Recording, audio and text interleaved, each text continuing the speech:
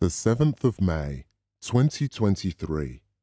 A reading from the Acts of the Apostles. They elected 7 men full of the Holy Spirit. About this time, when the number of disciples was increasing, the Hellenists made a complaint against the Hebrews.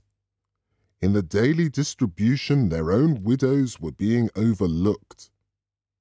So the 12 called a full meeting of the disciples and addressed them. It would not be right for us to neglect the word of God so as to give out food. You, brothers, must select from among yourselves 7 men of good reputation, filled with the Spirit and with wisdom. We will hand over this duty to them and continue to devote ourselves to prayer and to the service of the word. The whole assembly approved of this proposal and elected Stephen, a man full of faith and of the Holy Spirit, together with Philip, Prochorus, Nicanor, Timon, Parmenas, and Nicolaus of Antioch, a convert to Judaism. They presented these to the apostles, who prayed and laid their hands on them. The word of the Lord continued to spread.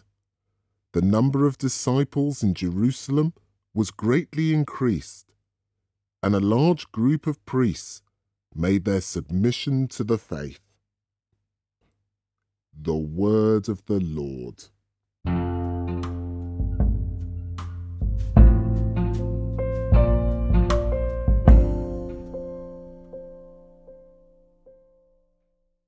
A reading from the first letter of St. Peter. Christ is the living stone, chosen by God and precious to him. The Lord is the living stone, rejected by men, but chosen by God and precious to him. Set yourselves close to him, so that you too, the holy priesthood that offers the spiritual sacrifices which Jesus Christ has made acceptable to God, may be living stones, making a spiritual house.